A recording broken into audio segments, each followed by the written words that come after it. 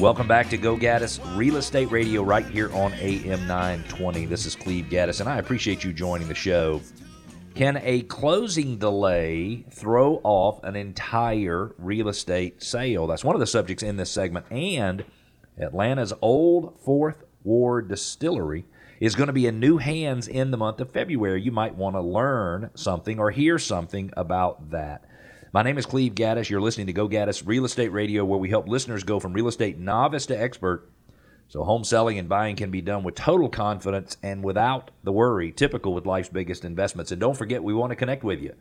Go to GoGaddisRadio.com. You can ask questions, make comments, you can push back, you can share any ideas you have, you can request your neighborhood be featured in our Neighborhood Spotlight, and you can subscribe to our podcast. We have a special guest in the studio with us on this fine Saturday morning, Tammy Slay from Dallas, Texas.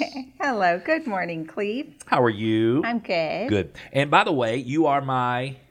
I am your lady, your sweetheart. Sweetheart. Your There we go. grown-up girlfriend. Your grown-up girlfriend. Oh, I like that.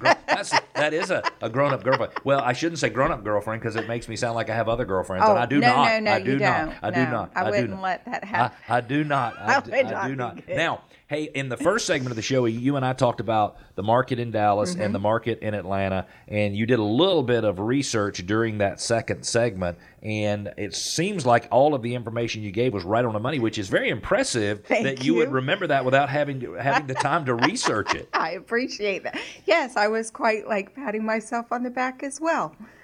Interesting. I was thinking, oh my gosh, okay, the Dallas market is a much more active market than Atlanta, but we started comparing some population of our listing service coverage area, and we believe that your listing service coverage area is about 8 million people, and we believe that ours in Metro Atlanta is closer to 6 million people. So your market area is about 33% bigger, and the sales were in the mid-20s, 25% difference. So really very similar markets. It seems like Atlanta might actually have just a little bit more sales per capita, but I mean just a teeny little smidge.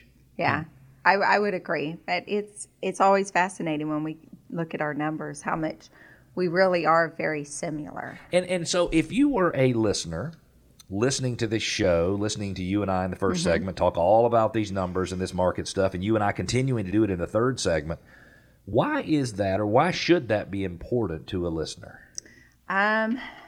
So when I look at the numbers, and if I were a consumer and I'm listening to, I call these the voices in my head, so the voices in our head are the media.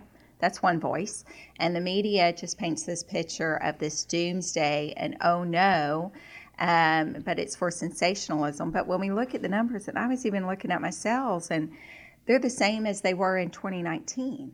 Your sales. The sales in, the MLS sales. Got it. The MLS residential sales, we're back to where we were pre-COVID. Yeah. And we weren't doomsday then. We were doing great. We thought we were doing great in 2019. And so for a consumer, I believe hearing these numbers should bring a sense of security and stability, and that the market will continue to go on. Homes are still going to sell. Home prices today are higher than they were in 2000, in 1980, in 1901, that over time. And in 2021. And in 2021. Yep. They're going to continue to rise. So, interestingly, if someone is listening to these numbers, what you're hoping is that they hear there is stability that they might not get in from their own opinion. Right. And it's really interesting because if you leave us to ourselves, sometimes some of us will take a negative approach, take a negative outlook. And what you're saying is that when you really understand the numbers, the real estate market is still very, very positive, moving in the right direction. For sure. I mean, the numbers it's fact compared to perception. Exactly. Fact compared to fiction. Fact compared to fiction. Because there's a lot of fiction in the world. There's a lot of sensationalism that goes on. That would make a good title of a program, Fact or Fiction. Absolutely. If somebody wanted to reach you because they were interested in learning more about real estate in Texas, hiprealtygroup.com, is that correct? Yep, HIP. HipRealtyGroup.com. Correct. And you serve really all of North Dallas. Correct. Is that correct? That is Do you correct. serve other areas? But it's mostly North Dallas. Mostly. I used to have a remote office in Austin.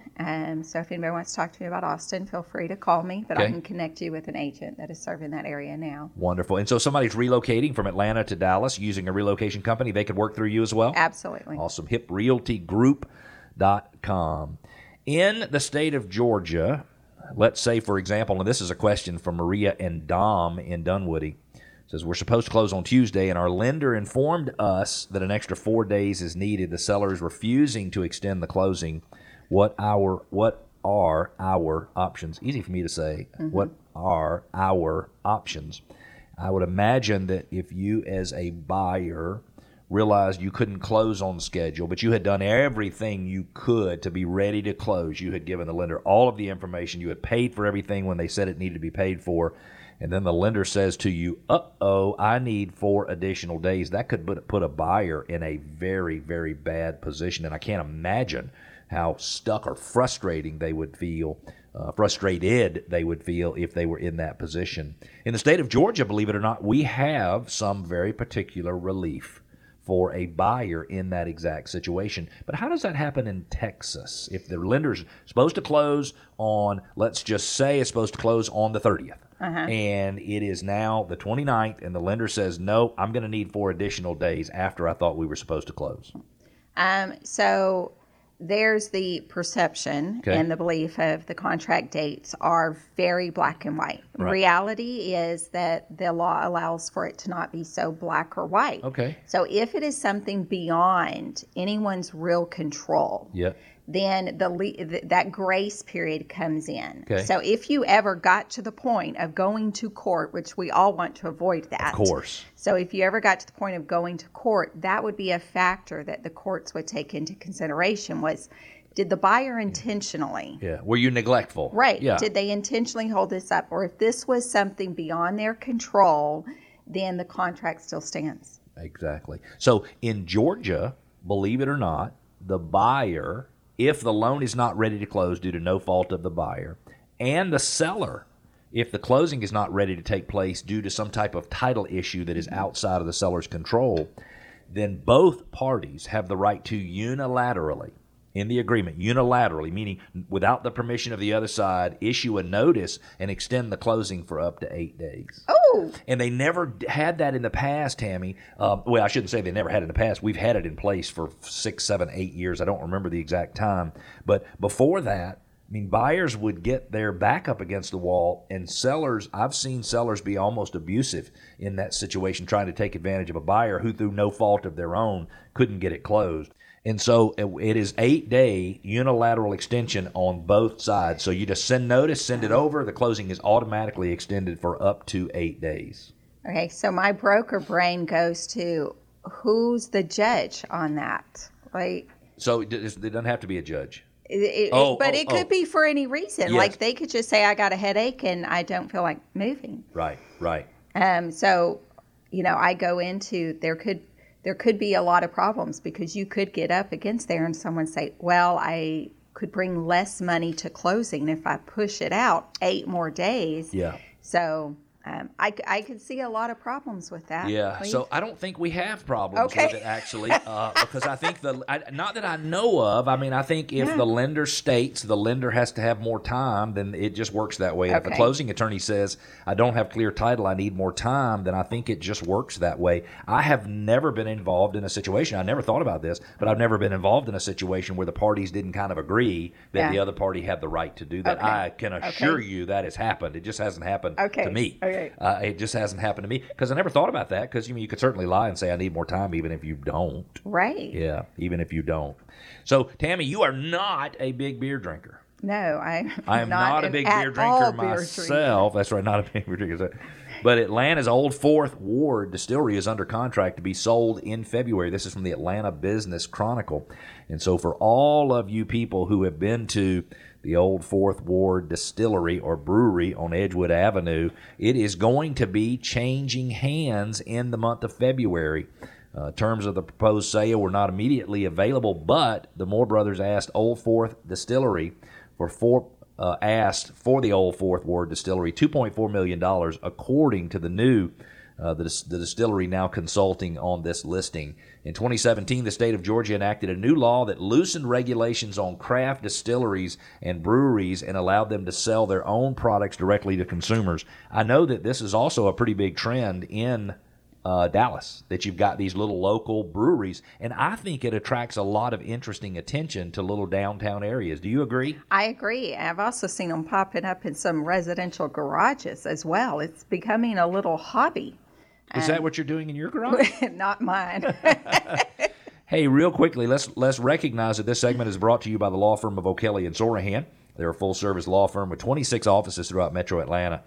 They specialize in residential real estate closings, including home purchases, refinance closings, corporate relocation, and real estate contract review and title insurance matters. They can be reached by calling 770-497-1880. Also, Tammy, if someone in Metro Atlanta is looking to sell their home, we believe, and you know this, that we believe we can sell that home for $28,000 more than his or her neighbor sold their home for.